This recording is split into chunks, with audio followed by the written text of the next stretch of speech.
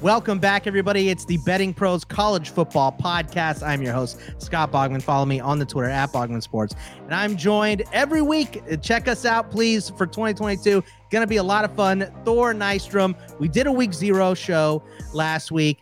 Week 0 was week 0. It's a lot of unexpected, a lot of things that were eye-rolling, and Nebraska disappointing, which is right on. That's how you know it's college football season here. You can follow him on the Twitter at ThorKU.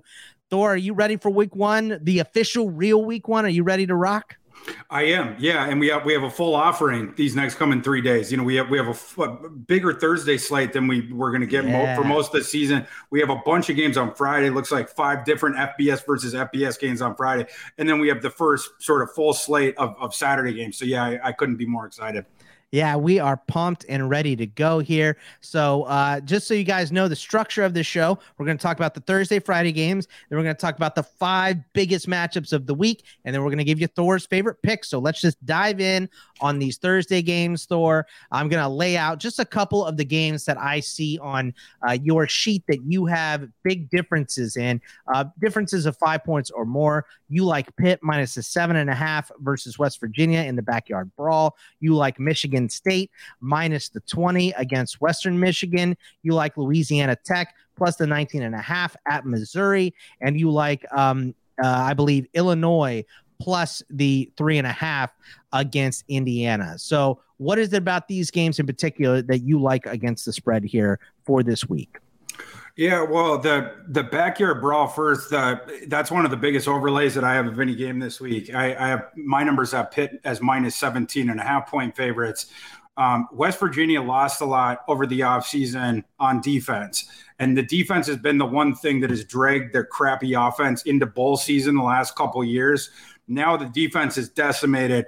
They 4 starters back only on there, and in the back half, I think they only have 2 combined between the linebacker and the entire secondary unit of starters that are coming back. So their defense is going to be down in comparison to what we've seen the last couple of years. That they made some changes on offense, but I'm not sure it's going to lead to any big, breakthrough. It was smart getting rid of Parker and bringing in Graham Harrell. I was certainly down with that, but it seems like they think that they could turn JT Daniels from water to wine, and I'm sort of pessimistic about their, the ability for that to happen. JT Daniels is the guy who's been run out of his last 2 stops, and over the last 3 years combined, he's had like 100 less passing attempts than he had as a true freshman. So the last 3 years, we just haven't seen him on the field very much. I think it's a lot to ask JT Daniels to go onto this team that does not have a lot of – West Virginia does not have a lot of skill talent around them. They lost their wide receiver 1 over the offseason to Florida State. They lost their starting running back to graduation. And they brought in Lynjay Dixon to be like a committee back, and Lynjay Dixon has already left them. So their running back room is not very good. Their receiving room is not very good. And now you're expecting JT Daniels to sort of pull everything up. I'm again, not very confident about that. Whereas because you like Pitt's offensive side too. You think maybe a little bit has been made too much about Pickett and Addison leaving. I mean, those are 2 major parts, but you like Slovis, you like Mumfeld. So, it's not really Pitt that you're betting on. You're betting against WVU in this game, right? Well, yeah. I mean, I'm lower on the market than on West Virginia, and I'm higher than the market on Pitt. Certainly, their passing offense is going to go down a bit. Losing Pickett and Addison, and losing Mark Whipple, and losing Brennan Marion. But you mentioned the 2 guys that you're bringing in to replace the quarterback and the wide receiver, which were pretty solid additions. Like Keaton Slovis was certainly an above average Power 5 starter when he was the starter at USC. Was one of the reasons why Daniels got kicked out of there. And then you have that going for you. And then Kanata Mumfield last year was in the 96th percentile according to PFF of separation gained against single coverage, against man coverage. So he's a really good talent too that I think people might be sleeping on a little bit right now. But beyond that, yes, again, I'm going to concede that the passing offense is going to be down a bit, but the running offense is absolutely going to be better. That's something that Narduzzi wants to get back to. They have a deep backfield rotation where they're all coming back, led by Abanaconda, And then you have that, and then the defense is going to be better too. And the defense was something that created a lot of havoc last year. Number 2 in the nation in sacks per game. They were top 5 in the nation in EPA against the run. Now you bring back 7 starters. They only lost one guy to the NFL, and he was, a late day 3 pick in Mathis, one of the cornerbacks. In all 3 levels, Pitt has guys coming back. They finished number 29 SP plus in defense last year. They absolutely should be at least top 25 this year, and maybe even top 20. So my argument with Pitt is, yes, you're losing the trump card, absolutely. But, again, it's not going to fall as much as people think with that. And there's 2 other metrics that are absolutely going to tick up. So I think they're closer to last year probably than the market does. That explains my overlay on this game. How about the other 3 games? The Michigan State by 20, Louisiana Tech plus the 19.5, and Illinois plus the 3.5, or I might have already fallen to 3 there. What's your favorite out of that group? I would say, well, I do like the Illinois one quite a bit. When Thomas and I were doing our show on Sunday night, I had to double check before we hit the record button because I thought I had listed it wrong on my sheet of listing Indiana as the 3.5-point favorite. So I had to go back to the book and check. And indeed, Indiana had been installed as the favorite. I totally disagree with that, especially after, we saw Illinois open the season last week. It was very, very impressive against Wyoming. In Indiana, on the other side, I don't see how you think that they're going to tick up in a similar way. Last year, Penix got injured pretty early into the season, and then the offense just spiraled down the drain after that. But now you don't even have Penix anymore, even the possibility of him. He transferred to Washington. The guy that they brought in to replace him, Connor Bazelak, was a guy that Missouri did not want back. Indiana's running back room stinks. It stunk for years. It's going to stink again. The bigger problem is they used to have a pretty good receiving core where they had like 3 NFL receivers. They had like Fry Fogel and Phil Yor and Nick Westbrook, and then they had Peyton Hendershot with those guys for a while. So you had like 4 NFL talents, that were catching the ball. Now they're down to 0. So you have problems with the skills. You have problems with the quarterback. You don't love the offensive line. And you can't love the defense very much, too, because Tom Allen, earlier on in his tenure, had found some under the radar stars where he pulled them out of Florida. And then he had sort of shined off these low 3-star recruits and turned them into NFL players. Those guys are all gone now. And he has not fortified them by polishing off some other gems. So I think Indiana is going to be down. I think this is going to be a really tough year for Tom Allen. Not sure that he survives it. I like Illinois to win that game. I like both sides of that game. I'm absolutely with you. After we saw the Kirkland brand Wisconsin, Illinois smash Wyoming last week, I like the under in this game too, because like you said, I think you can squint and see a path for middle of the road offense out of Indiana with all the transfers they brought in, but you can't expect them week 1 to be going out there and slinging the rock at maximum efficiency. You know what I mean? So 100%. I think that this is going to be Illinois. I think it's going to be an ugly game. I like the under on it too. So I am absolutely with you on this game. The other games that you liked, either one of those, you have a strong lean towards between Michigan State and Louisiana Tech? Yeah, well, I like Louisiana Tech the most of those. I think it's just too many points. Live, this thing is ticked all the way up. It's like Missouri minus 20.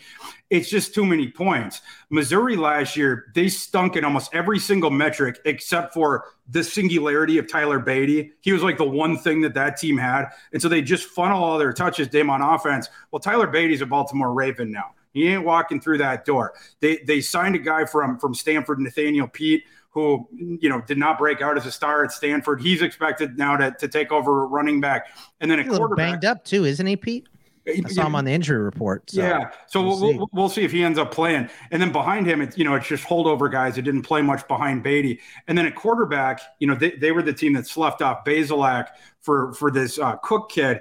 Cook, we saw him a bit at the end of last season. He might be a little bit better through the air, but he takes more sacks. It doesn't appear that his pocket presence is as good as Bazelak's, at least right now. So for me, that's sort of a wash. And also, I know that Missouri is not super bullish on Cook heading into this season, despite what they might be telling the media, because every time a big time, transfer portal quarterback hit the portal over the offseason, Missouri was rumored to be chasing every single one of them. Like, you can go down the line. They lost on all of them. They lost on JT Daniels. They lost on Jaden Daniels.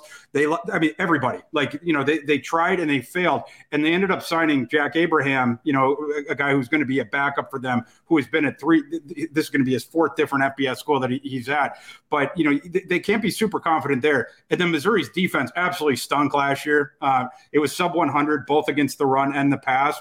So you're pessimistic about them there. Meanwhile, with Louisiana Tech, they have a whole bunch of starters back on defense. They have 8 of them. Last year, they had one of the nation's worst defenses, but it's going to be better to some degree than we saw last year. The offense should be better as well. You bring in a new coach in Sonny Cumbie, who is going to be throwing the ball. He's one of these air raid guys. He brought with him this 5th-year senior, Matthew Downing, from TCU, where Downing is, not the most physically gifted guy, but he knows the system, the air raid system, which is more about timing than beating people with, physicality or your athleticism. So he should be a pretty good fit there. Louisiana Tech has a solid offensive line for the G5. They also have a really, really good receiving core that goes like 4 deep.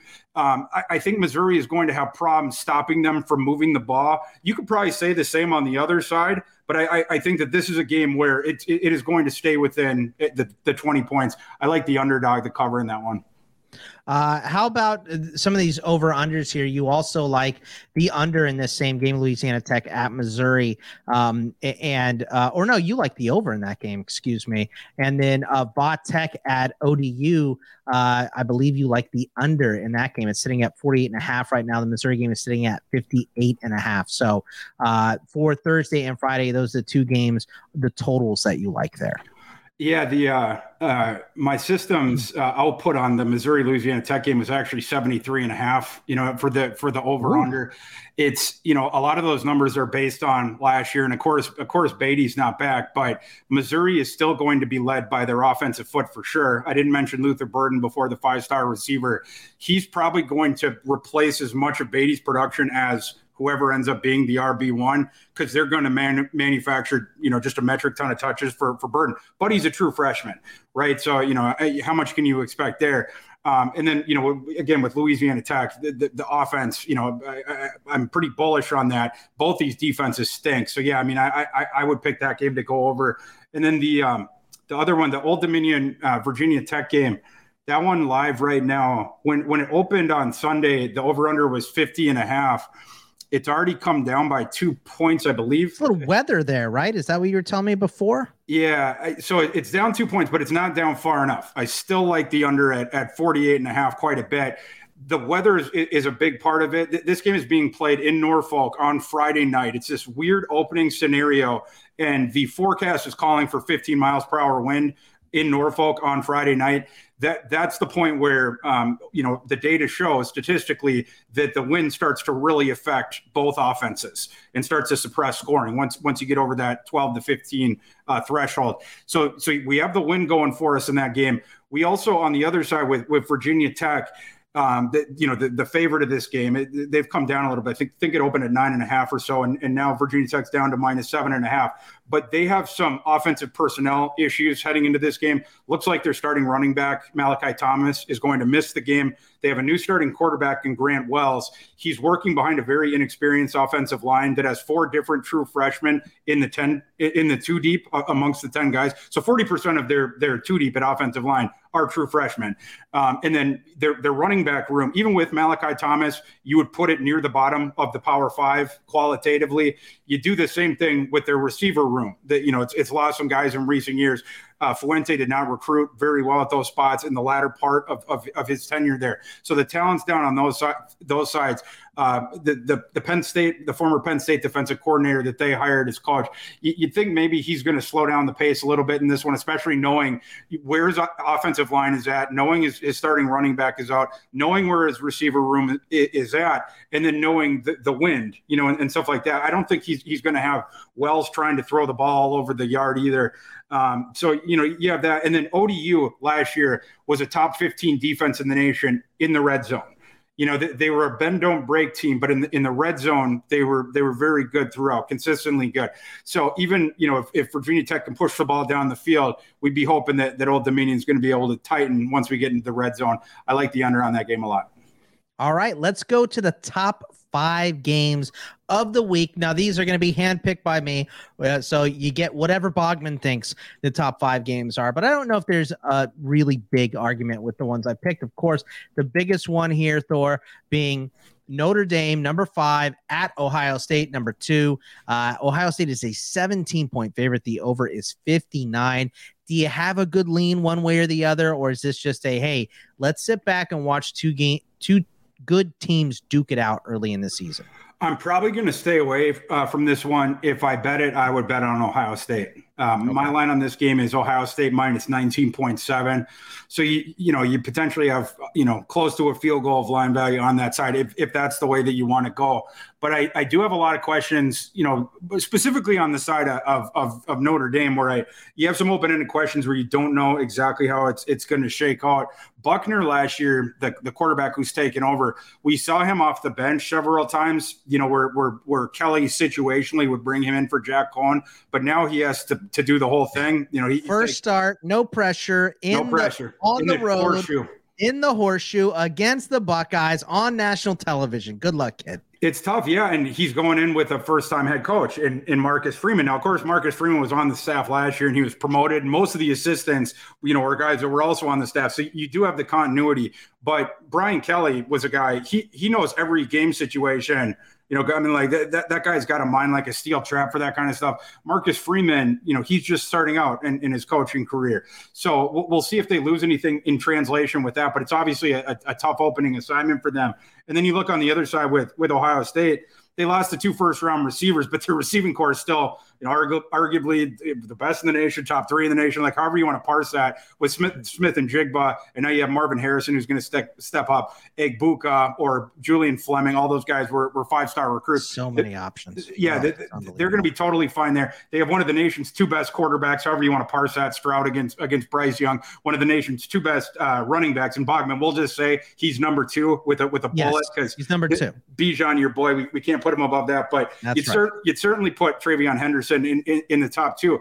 And then the thing that you're looking at with Ohio State to decide, is this a team that can beat Alabama, down the road? Because Alabama, I think, is going to be one of the best college football teams we've seen for the last decade. What the key thing for Ohio State is, how much is that defense going to improve under Jim Knowles, who they brought in to try to turn it around? Kerry Coombs, who had been the previous guy there, they did not like what he was doing schematically. He had gotten demoted during the season, stuff like that. Jim Knowles is one of the best defensive coordinators in America, and he has expectations that are sky high. They expect to be a top 10 overall defense. You're going to get the top 3 offense. So certainly a national title contender, certainly one of the best 2 teams in the nation. That's why I would lean towards them, but this is a lot of points. So like I said, I'm probably going to stay away just so I can watch that one. What about number 11 Oregon on the road? Well, not really. It's a neutral site game playing against Georgia, but the neutral site is in the Mercedes-Benz Stadium in Atlanta. So not really a neutral site game. This is a Georgia home game for real. They are 16.5-point favorites. 52.5 is the over-under. Look, Georgia lost a lot, but still the majority of the money here, the majority of the cash is on the Bulldogs. How do you see this one playing out? Yeah, I think for me, it's too many points. And that's pretty much what this one comes down to. Like you said it live, it's Georgia by 17. My line on that one is like Georgia minus like 11.5, something like that, or 12, I guess. I have Georgia minus 12. So I do see like 5 points of line value on Oregon.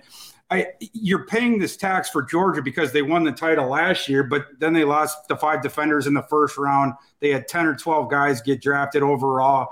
And then you lost the architect or the quasi-architect of the defense. You want to give more credit to Kirby, but in Dan Lanning, who is now going to be the head coach on the other side.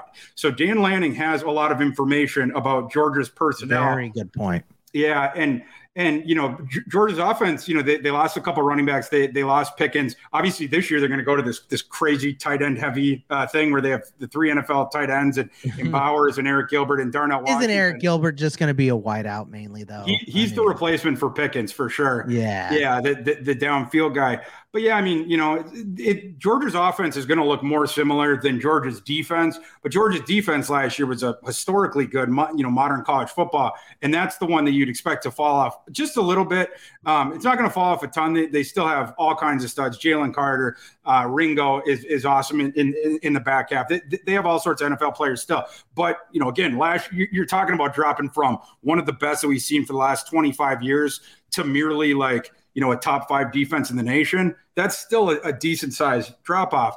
So, and then on the Oregon side, I don't think that their talent maybe is as down as some other folks do. Like they I'm not the biggest fan of Bo Nix, obviously, but he is an upgrade over Anthony Brown for sure.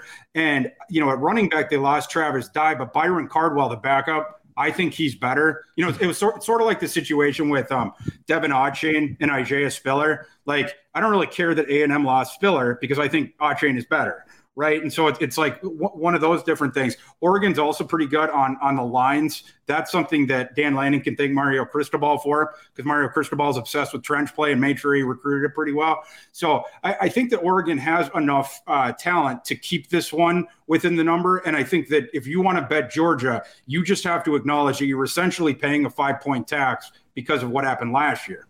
Right. I love that breakdown. Dan Lanning, huge point, obviously, like you said, knows the ins and outs, not only of the system, but the personnel as well. Let's go to the third game here that I have. Number 23, Cincinnati on the road against Arkansas, number 19. The current line is Arkansas by 6. This is one I got to say, I wanted to write up in my article, Arkansas. I read a couple things. I think they went my way. And then I read Thor. And Thor, you don't like Arkansas in this game. You like Cincinnati. I feel like they're replacing too much, but what I did with this game was I said, I'm going to just stay away. I'm just going to stay away and see what happens week 1. I think if Cincinnati loses to Arkansas, they're obviously taking a decent step backwards. But if they go in and beat the Razorbacks in Arkansas, that's a huge win for a team coming off an enormous year. But it looks like right now, unlike Georgia, you are not paying the Cincinnati tax because they lost so much in the NFL draft. No, you're getting a tax credit, I suppose, is the way that we would put it. Objectively, this is one where it just goes too far the other way. I have this line at Arkansas -1. And now live, they're now like 6-point favorite or 6.5-point favorite in the market. I just think it's too much. Everyone's focusing on what Cincinnati lost, and of course they lost a lot. They lost Ritter and they lost Jerome Ford and they lost Pierce on offense, and then on defense it was like Sauce Gardner and Cook and Majay Sanders, and stuff like that. You lost a lot of talent for sure, but they have a lot of talent coming back too. And at this point, you also trust, you give the benefit of the doubt to Fickell a bit. But the quarterback, they should be fine there between Evan Prater, the 4-star that they've been developing. And then they brought Ben Bryant back, a guy who had originally signed with them. He went to EMU to escape Ritter's shadow last year, was really good at EMU. So I think between the two, you're going to find something there. The running back room is super duper deep. The running back room actually might even be better than it was with Ford, just being the guy. Like I said, going 4 deep. Corey Kiner, local kid who had signed with LSU initially, you bring him back. He transfers in. He was a high 4-star recruit. They like these other couple kids. They have 2 different guys named Montgomery that they both like. And on defense, they're still going to be solid. Even though you lost the stars every single year. I mean, Fickell has brought them, all up. Like the 2 deep last year, you had starting caliber players all up and down it. And now Cincinnati just signed a top 25 recruiting class out of high school. They also signed a top 25 transfer portal class. So Fickell has done a pretty good job reloading. And while everyone's focusing on what Cincinnati lost, curiously with this matchup, they seem to be ignoring what Arkansas lost, and maybe that's just to help them justify the bet on Arkansas. But Arkansas lost the guy that they forced all the touches to last year because he was by far their best offensive player in Treylon Burks. They're going to have to figure out a different way to play offense now because you can't just move Treylon all around and just force him the touches and then have Treylon take on the entire world. And then on defense, I think they only have 4 or 5 starters back. They lost a whole lot on defense. Arkansas is still going to be good. They have KJ Jefferson back. They have an interesting running back room that goes, 3 deep as well. But because of those losses, I think that they fall off a little bit as well. I think these 2 teams are closer in actuality than the market is giving it credit for. I like the underdog for sure. The fourth game that I put on the list here, and I know that we're both on the same side of this because we talked in our stages, which we will do an hour before we record this. It'll be 5 p.m. Eastern every single Wednesday on the Betting Pros Discord. So please check us out. Come ask us questions, interact with us. It's a lot of fun over there. Number 7, Utah, -2.5 on the road in the swamp against Florida. 51.5 is the over here. We're both on the Utah side here. I like Florida.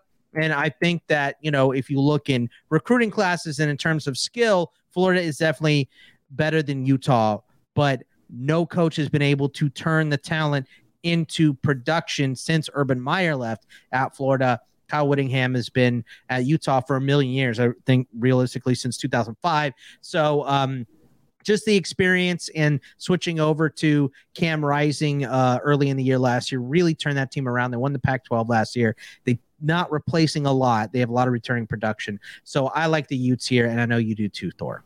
I do, yeah. I mean, you mentioned it. They're bringing back a whole bunch on both sides of the ball. The offense is going to be really, really good. You got Rising back. You have Thomas back, Tavion Thomas, one of the best running backs in America. You have 4 starting offensive linemen coming back. And I think it's either 4 of the top 5 or 5 of the top 6 pass catchers as well. So you bring back a ton on offense. On defense, the big loss was Devin Lloyd, but they did a pretty decent job with a 1-for-1 trying to swap him out by stealing a guy off the roster that they're about to see in Muhammad Diabate, who they took from Florida. We would say that he might have impact, but it's more personnel because obviously he got out before the coach change. So yeah, and he should fortify that linebacking core. And Utah is very strong up front. They always have been under Whittingham. And their secondary, which invariably is also very strong under Whittingham, that's going to be very, very good this year as well. I really, really like this Utah team.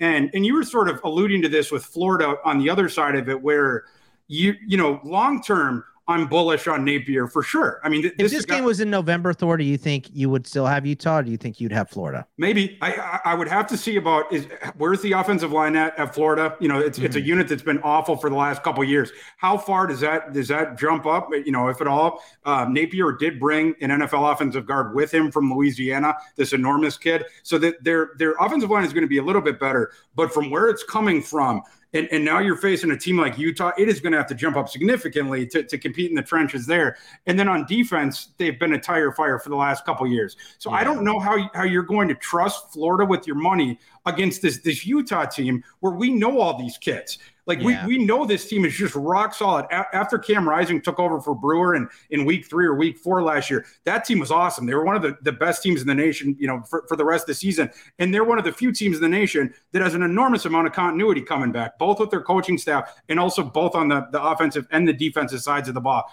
I really like Utah to win this game. And so do my numbers. My numbers have Utah -6. The last game of the top 5, and look, we could have gone different ways here. We could have just thrown Alabama out, right? 41.5 point favorites against Utah State.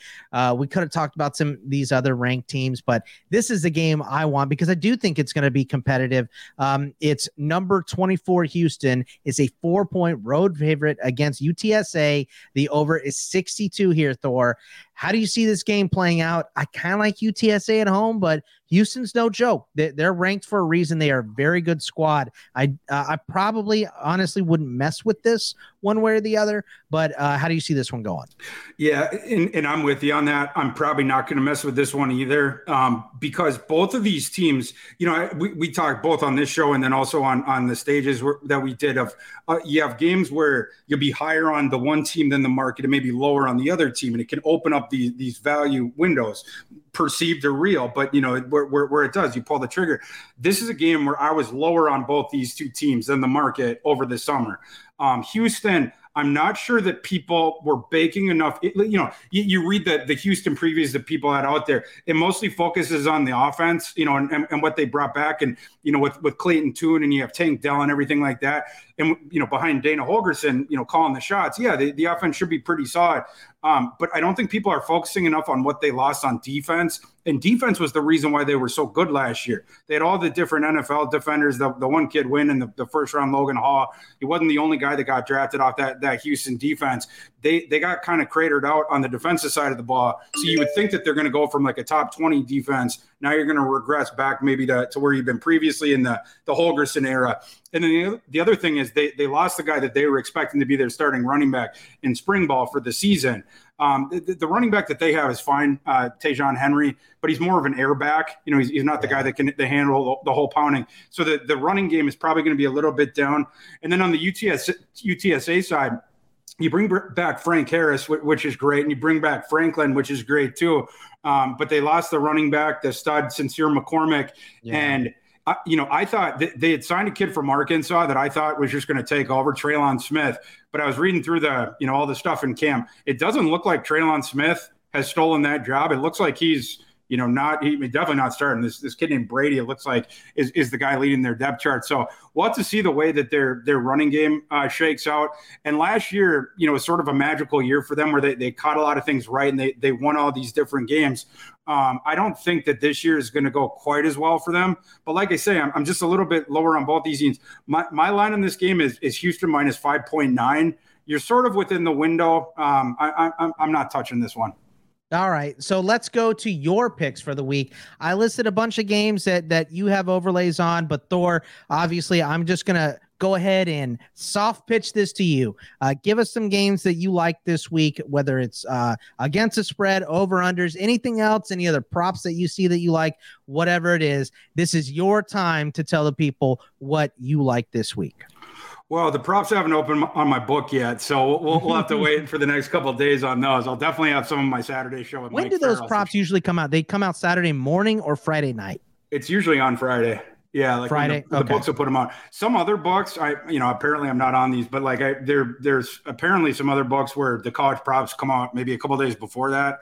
But yeah, you're never getting them before a Tuesday at the earliest, but the earliest one that opens them. But most books are waiting for Friday to drop the college props. They probably want to see at the other books like where they've gotten bet up and down, because the books make so many mistakes with college props.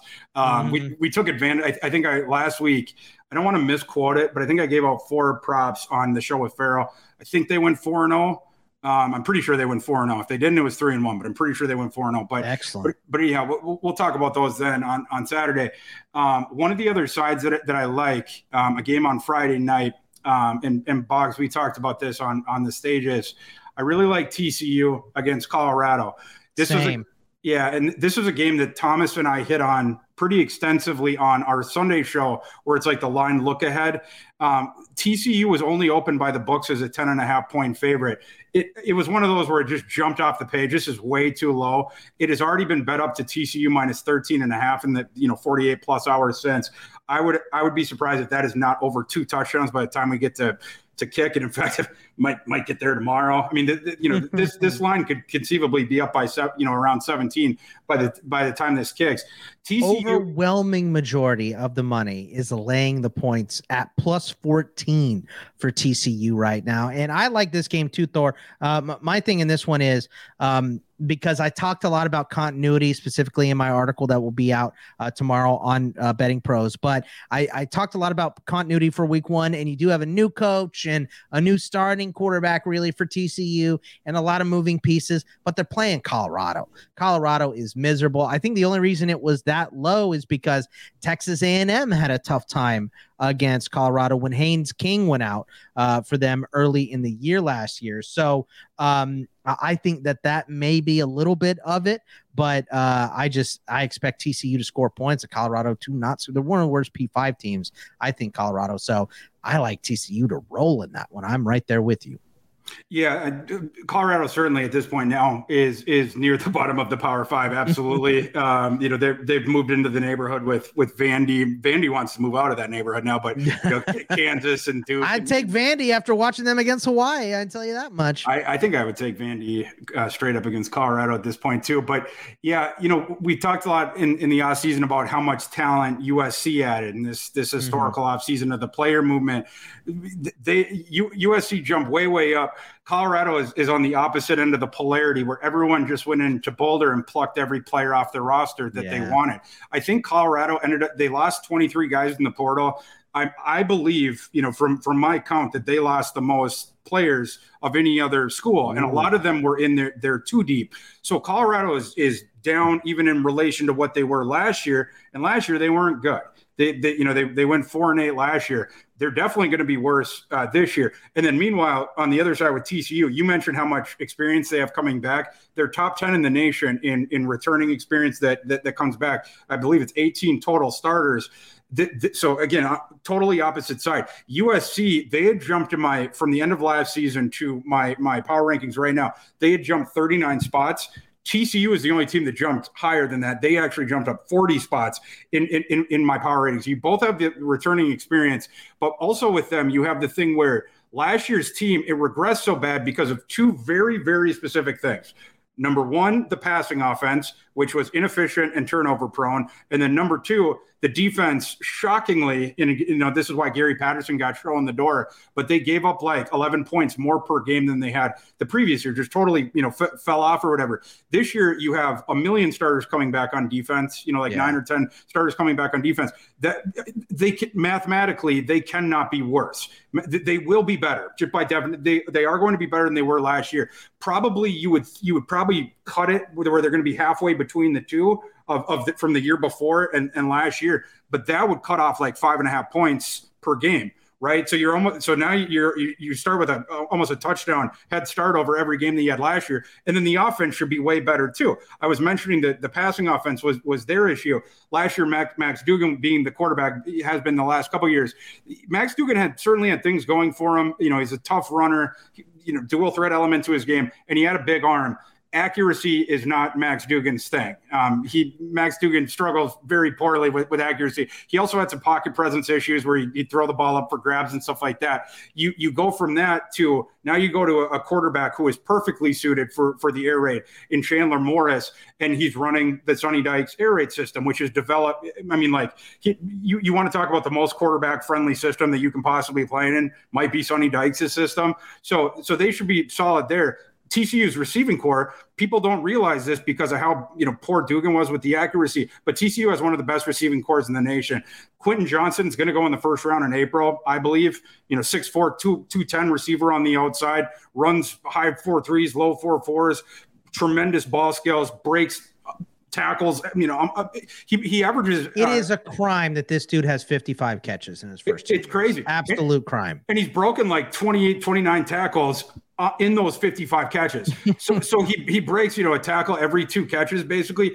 He can also make the plays down the field. So he's a guy that you can manufacture the touches short. He's going to create for you because you can break the tackles, and then you can send him deep, and he can do that stuff too. And then the 3 guys behind him are really solid too. They, 3 other starting caliber Power 5 receivers. And then the running back, they had lost Zach Evans to Mississippi, and Zach Evans, last year was probably their best offensive player, and a former 5-star guy, but not a very good not a very good fit for the air raid. He's just the between the tackles runner. He can get outside certainly too, the explosion, but he is not good on third downs. It never has been. Didn't get throwing the ball a lot. Doesn't pass block. Miller, the holdover running back that TCU has, who is a little bit better on a per touch basis than Evans last year. He is the more prototypical receiving back. He's going to be a very good fit for this system. I think TCU takes a giant step up this year over what we saw last year. And I do not believe that Carl Durrell survives the entire regular season. I think he's going to get fired either in late October or early November. And I think that the poor season starts out for Colorado here. Are there any other games that you have a strong lean on, whether it's like I said, the over under or the spread this week, or anything else you have? Let's see, we hit on one random one that I'm sniffing around. I kind of like Middle Tennessee plus the points against James Madison. I think the books are too high on James Madison. James Madison, they're the one FCS team that jumped up to the FBS this year, and now there's 131 teams in the FBS. James Madison's been very good at the subdivision level the last couple of years, and I think sometimes there's a mistake made of thinking that that's just going to continue. But if you look back at the foremost, WKU in their system probably has a lot of that, because Houston Baptist, the whole coaching staff and quarterback, came in and set NCAA records last year. So I think a little bit of that has to do with James Madison as well. Well, like, the last like 4 power FCS teams that have jumped to the Sun Belt, it's like, Georgia Southern, I think Georgia State, Appy State, maybe Coastal. I think those teams were very, very good in the FCS, and then their first year in the FBS was, but as a group, there was an exception, but was not as nearly as good, and it took them a little time to sort of build up or whatever. They would have been significantly low, like the win total that Vegas was projecting James Madison for in the offseason, which was shockingly set at 6.5, despite the fact that James Madison is only playing 11 games. Again, this is an FCS team. It's a good FCS team, but now they have to jump up to the next level. Middle Tennessee is bringing back a lot of different guys. They bring back the quarterback. They bring back a lot of receivers.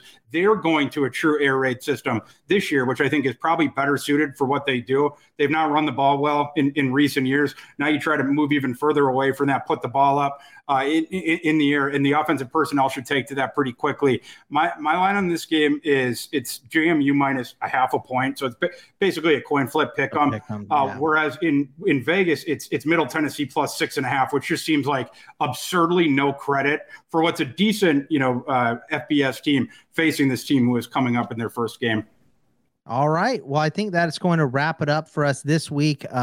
Obviously, great information from Thor. Follow him on the Twitter at ThorKU. And Thor, once again, we did this last week, but let's do it again since this is officially week 1 now. Can you kind of lay out your Betting Pro schedule for everyone so they know when your content is going to come out and where they can find all of it?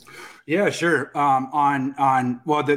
Starting on Saturdays, I have the kickoff show with Mike Farrell that goes from 10 to 11:30 Eastern every Saturday. Check that out. We go game by game through the card, give picks on sides, totals, props, DFS, the whole gamut. So that that's a fun one. Sundays, do the show with Thomas with the early look aheads to the lines, where I project the spreads, and then we see the biggest discrepancies. And that's a fun show because it's great to bet late in the week, and there's certainly opportunities there. The most value you can get betting on these things, it's right away on Sunday or Monday, and then you'll see the lines start to shift. And most of the games that Thomas and I talked about, where I was like, this line is going to move. The TCU game already TCU, moved 4 points already. It's crazy. Most of them have moved at least a little bit. So definitely check that one out. I have a column on Mondays where with my power rankings. Every week we update the power rankings 1 through 131. Tuesdays this year, the column that comes out is my notes, my advanced notes for the coming weekend, where you'll see all my adjusted spreads against the Vegas line, my adjusted totals against the Vegas line of those. And then just, going through, was there any significant injuries that occurred over the last weekend that are affecting some of these lines? Which game should you be betting on early? Which game, which ones are the lines going to move, stuff like that. And then on Thursdays, when I drop my 10 favorite bets, my side bets of the week. So you can check that out. That'll be out. I don't know when this episode's coming out, so I don't want to say tomorrow. Thursday, I believe. Yes. Okay. Then it's coming out today on Betting Pro. It's my 10 favorite bets of the college football weekend. All right. Well, hey, we appreciate the info as always. Remember, you can follow Thor at ThorK. You can follow me at Bogman Sports. I'm, of course, here. I'll be doing the Fantasy Pros IDP show with Joe Pisapia as well. We already told you about our stages that we're going to have every single Wednesday at 5 p.m. Eastern to talk college football. I will also have an article dropping. I believe it's going to be dropping Friday mornings for me as well, talking about my 5. I have write-ups on my 5 favorite bets. I give you 5 other ones. So it's 10 bets as well with 5 write-ups on that. So check that out. You can also catch me on CFP Winning Edge with my guys Nick Allen, Xavier Trish, great dudes over there as well, and all my stuff over at In This League, inthisleague.com. So that'll wrap it up for us this week. We will see you guys next week. Good luck and take it easy, everybody.